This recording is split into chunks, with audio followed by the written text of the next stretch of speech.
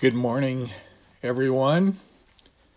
Today is our first Sunday of canceled church services because, of course, of the coronavirus that arrived in the United States weeks ago, and now is also sadly in the city of Amarillo. Here at Evangelical Fellowship, we've prayerfully decided to first follow our civil authorities and practice the suggested extensive social distancing strategy to flatten out the spread of this aggressive virus. We also hope, secondly, to love our neighbors by not inadvertently being party to spreading it without knowing it.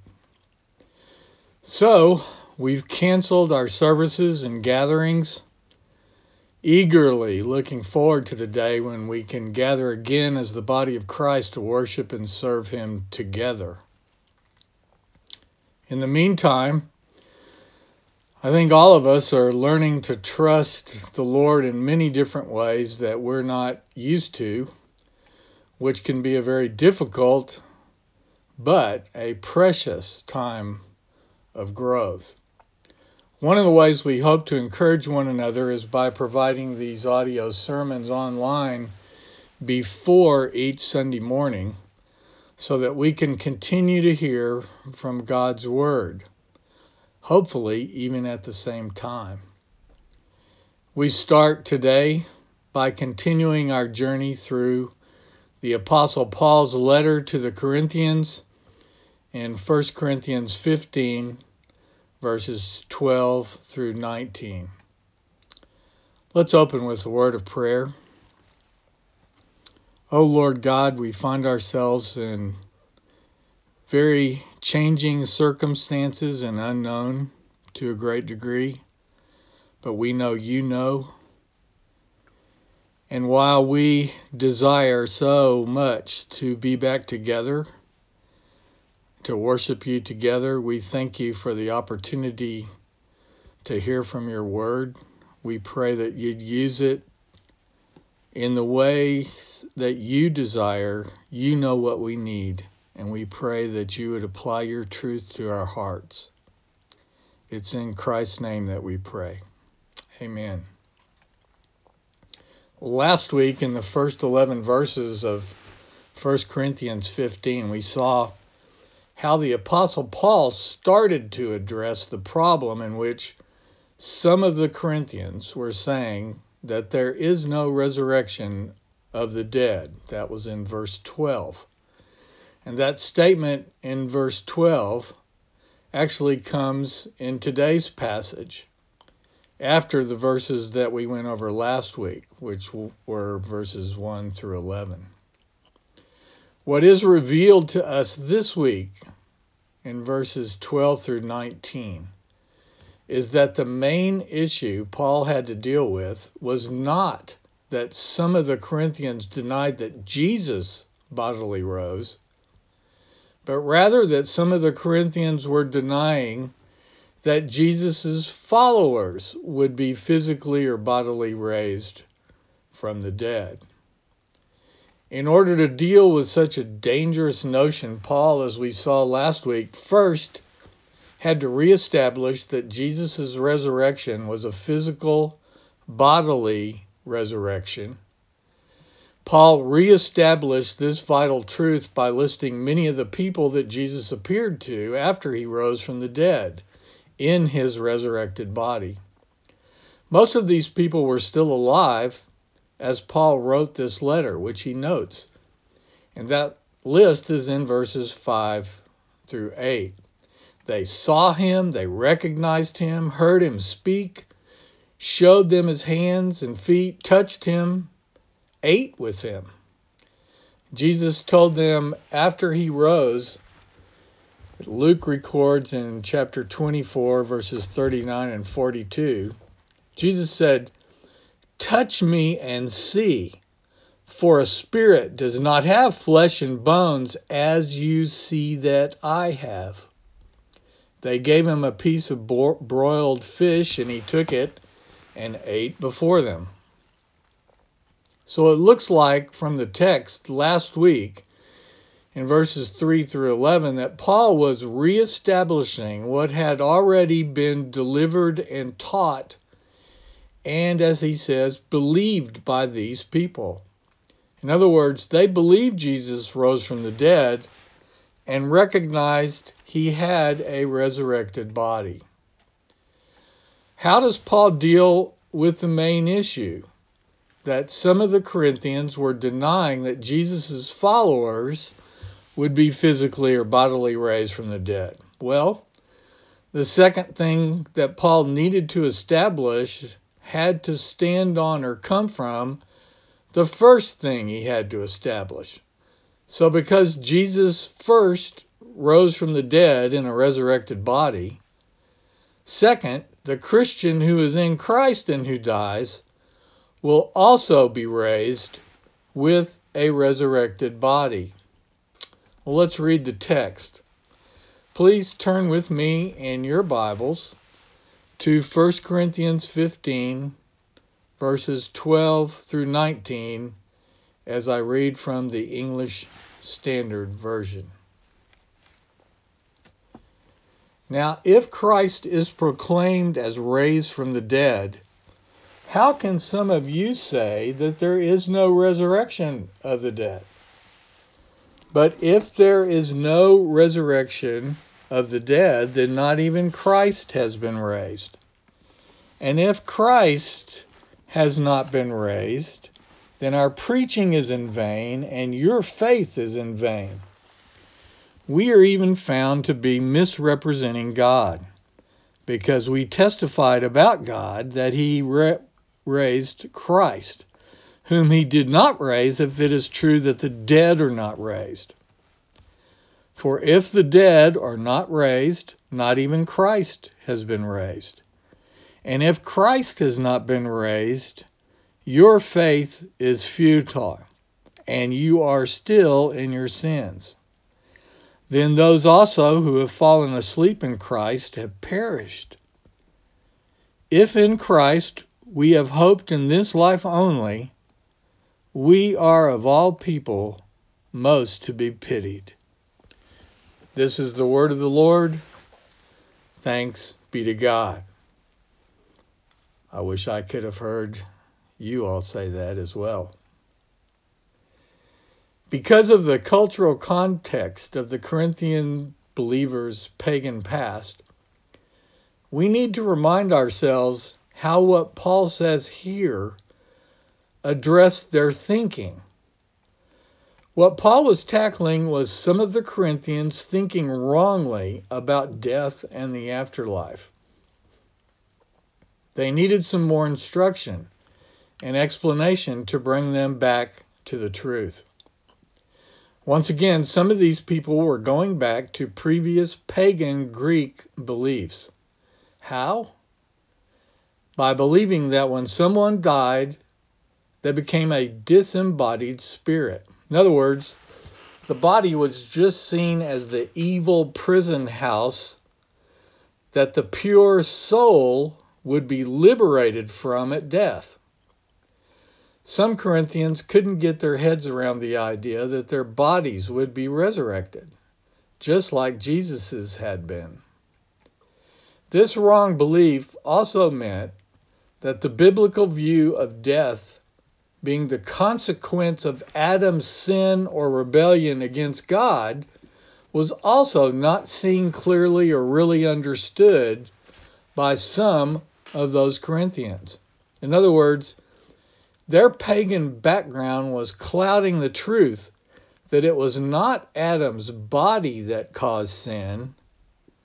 It was Adam himself, his person, heart, soul, spirit, that became sinful. Scripture teaches that from then on, every human would be born with a sinful nature inside, passed down to all of us from the first human created. In other words, the very nature of who we are as human beings is basically sinful. That means every human being has a desperate, eternal problem.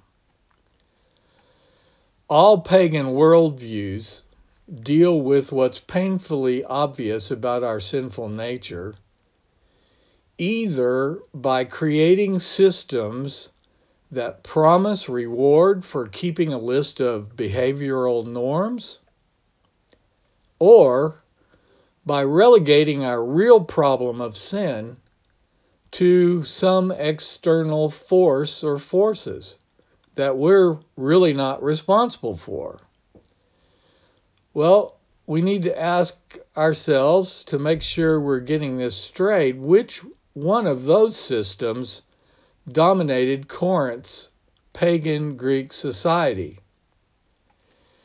The Corinthian believers should know that there is no need for a Savior to deliver us from our sin if our sin is seen only being the material body in which the real us lives. In other words, some of them are saying something like, it's this body of mine that makes me sin and holds my pure spirit and good intentions captive as a prisoner. This pagan system, then, has relegated the real problem of sin not to us, but to our material physical body. That, you see, makes it possible to believe that the part of them that goes on is their pure spirit, which is set free at death from their evil material physical body.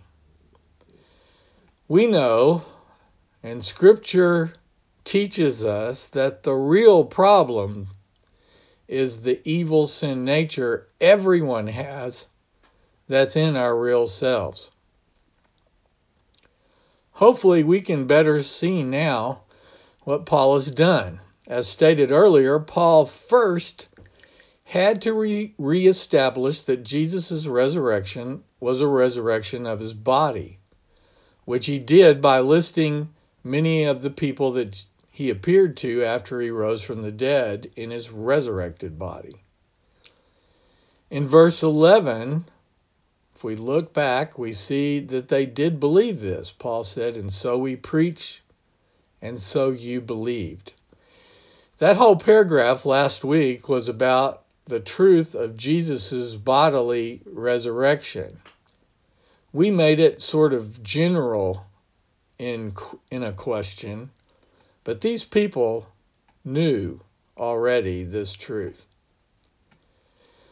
Now, Paul is still dealing with the fact that some of the Corinthians were denying not that Jesus rose bodily from the dead, but denying that his followers would be physically or bodily raised from the dead. They were also holding on to the pagan idea that their material bodies, which were obviously susceptible to sickness, death, and eventual decay, could never live eternally. Paul explains later in detail in verses 35 through 58, the last half of this chapter, that God will change the body of believers to make them immortal. But that's later. Now in our passage today, verses 12 through 19, Paul first shows their inconsistency by asking in verse 12 how they can proclaim Christ as raised from the dead and then deny the resurrection of the dead. And then he turns it around a little bit and emphasizes 3 more times that those who deny the physical and bodily resurrection of believers also deny the bodily resurrection of Christ, even if they claim the latter is true. In verse 13, we read, but if there is no resurrection of the dead, then not even Christ has been raised. Then in the second half of verse 15, we read that God did not raise Christ if it is true that the dead are not raised. And in verse 16, for if the dead are not raised, not even Christ has been raised. Now in verses 14 and 15, And then in 17, 18, and 19, Paul identifies vital parts of the Christian life that simply would not exist or disappear or be completely useless, vain, futile, even a great sin if Christ has not been raised. Verse 14, and if Christ has not been raised, then our preaching is in vain, and your faith is in vain. We are even found to be misrepresenting God, because we testified about God that he raised Christ, whom he did not raise, if it's true that the dead are not raised. And if Christ has not been raised, your faith is futile, and you are still in your sins. Then those who have fallen asleep or died in Christ have perished. In verse 19, if in Christ we have hoped in this life only, we are of all people most to be pitied. The big question behind all of this is, what did Jesus' resurrection prove and accomplish? In these verses today, it's painfully obvious that if Jesus did not rise from the dead, then our preaching is in vain, and your faith is in vain. We are even found to be misrepresenting God. Again, he says your faith is futile, and you are still in your sins. Those who have fallen asleep or died in Christ have perished, and we are of all people most to be pitied, because our hope is based in nothing that is true. In other words, everything that we believe about Christ, the Bible, the Christian faith, is a fraud. In fact, we are without hope and hopeless, just like everybody else.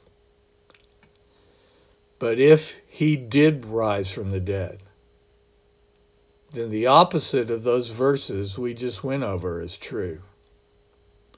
A sermon from the Word is meaningful and used by God to open eyes and teach and encourage and point out sin and reveal God and give the bigger picture of why we live and who we really are in Christ and the church, etc., etc.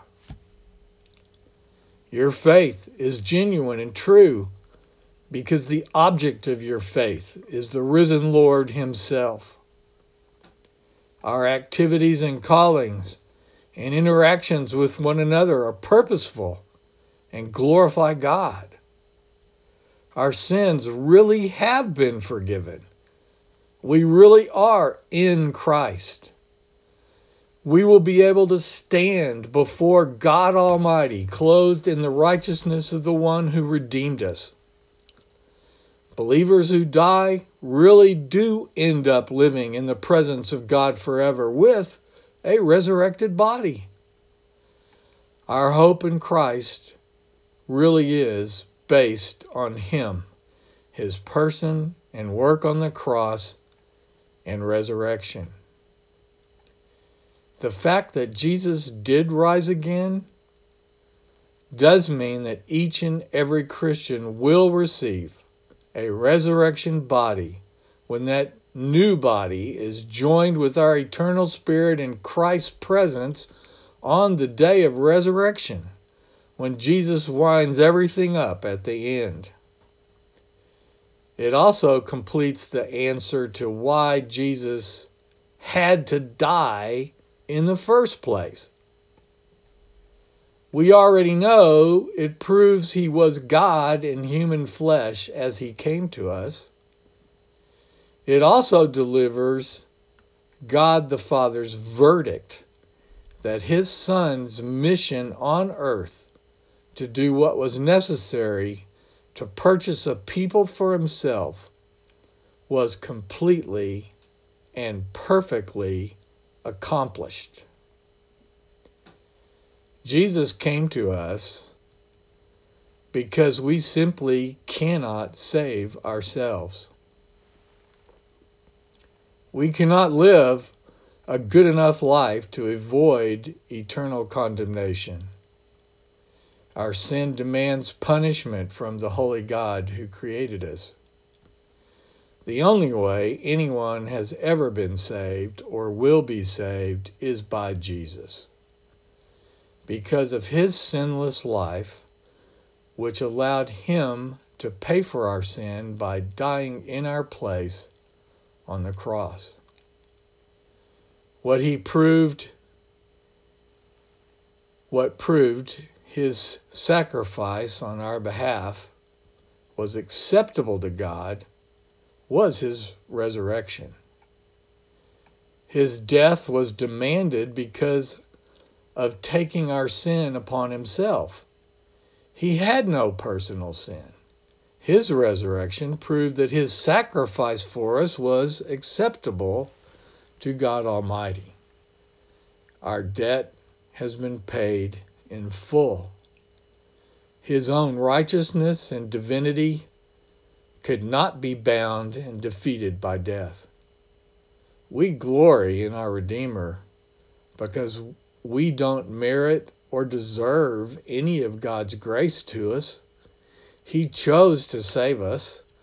Just the fact that he saves many when every person in history justly deserves eternal condemnation is a glorious display of his love and grace. You and I deserve condemnation and eternal separation from God too. Yet for his own reasons and purposes, he chose to make us alive in Christ so that we could believe in Jesus.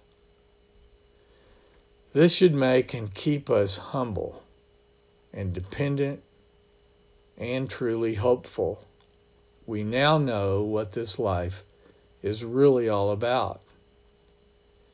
May each of us grow during what we all agree is a very strange time.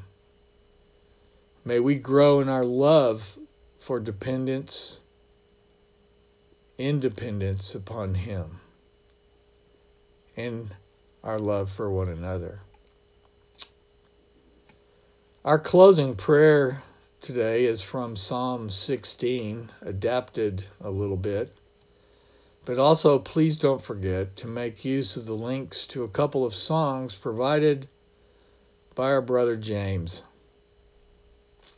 From Psalm 16. Preserve us, O God, for in you we take refuge. We say to the Lord, you are our Lord.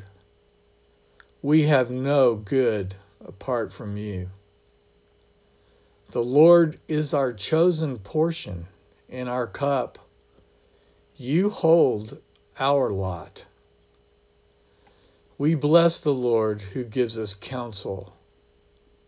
In the night also our hearts instruct us. We have set the Lord always before us, because he is at our right hand, and we shall not be shaken. Therefore our hearts are glad, and our whole beings rejoice. Our flesh also dwells secure.